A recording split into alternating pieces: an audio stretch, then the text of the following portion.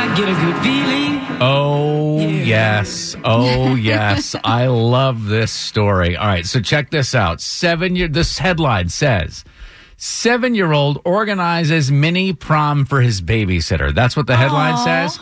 Actual headline, knowing what I know from being a 7-year-old having a babysitter back in the day. Yeah. 7-year-old in love with babysitter.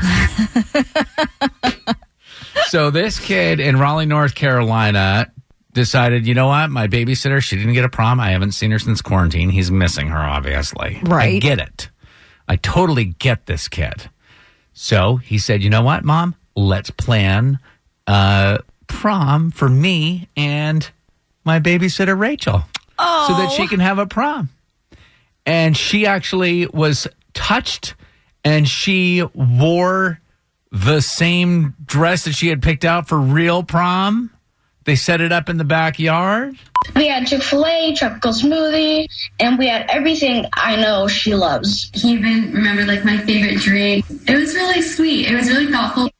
Oh, my gosh. Young Curtis wore a suit and bow tie. And, a bow tie even. They had chicken nuggets. Just makes my heart happy. How sweet. I know. And they danced in the backyard, socially distanced with a pool noodle, of course. They're not animals. With the pool noodle. With the pool noodle. I mean, Kara, yes. I know sometimes you get frightened by the names that I remember from my past. Yes. Laura Potter. I just searched for her on Facebook. Oh, she was my babysitter when I was about that age. I was madly in love with her. I didn't even know what love was. But I remember she was sitting in the recliner, and I went over to pretend to repair the recliner. Like the handle had, quote unquote, fallen off. Right. I'll fix this for you. I was running around. I mean, she was weighted on hand and foot all day long. I searched for her on Facebook this morning. I can't. There's so many Laura Potters in the world. No mutual friends. Can anybody help me reconnect with Laura Potter? I don't think it's just a boy thing, like boys being in love with their babysitters, because I was in love with my babysitter too. And I wish I could remember his real last name, but we called him Big Sean.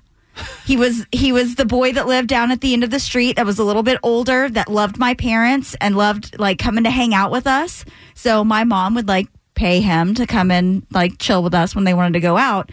And Big Sean was the biggest dreamboat of all times. And he went off to do like underground rave parties and would come back and bring me the tapes. Just your like type of guy. Tapes. Just your type of guy.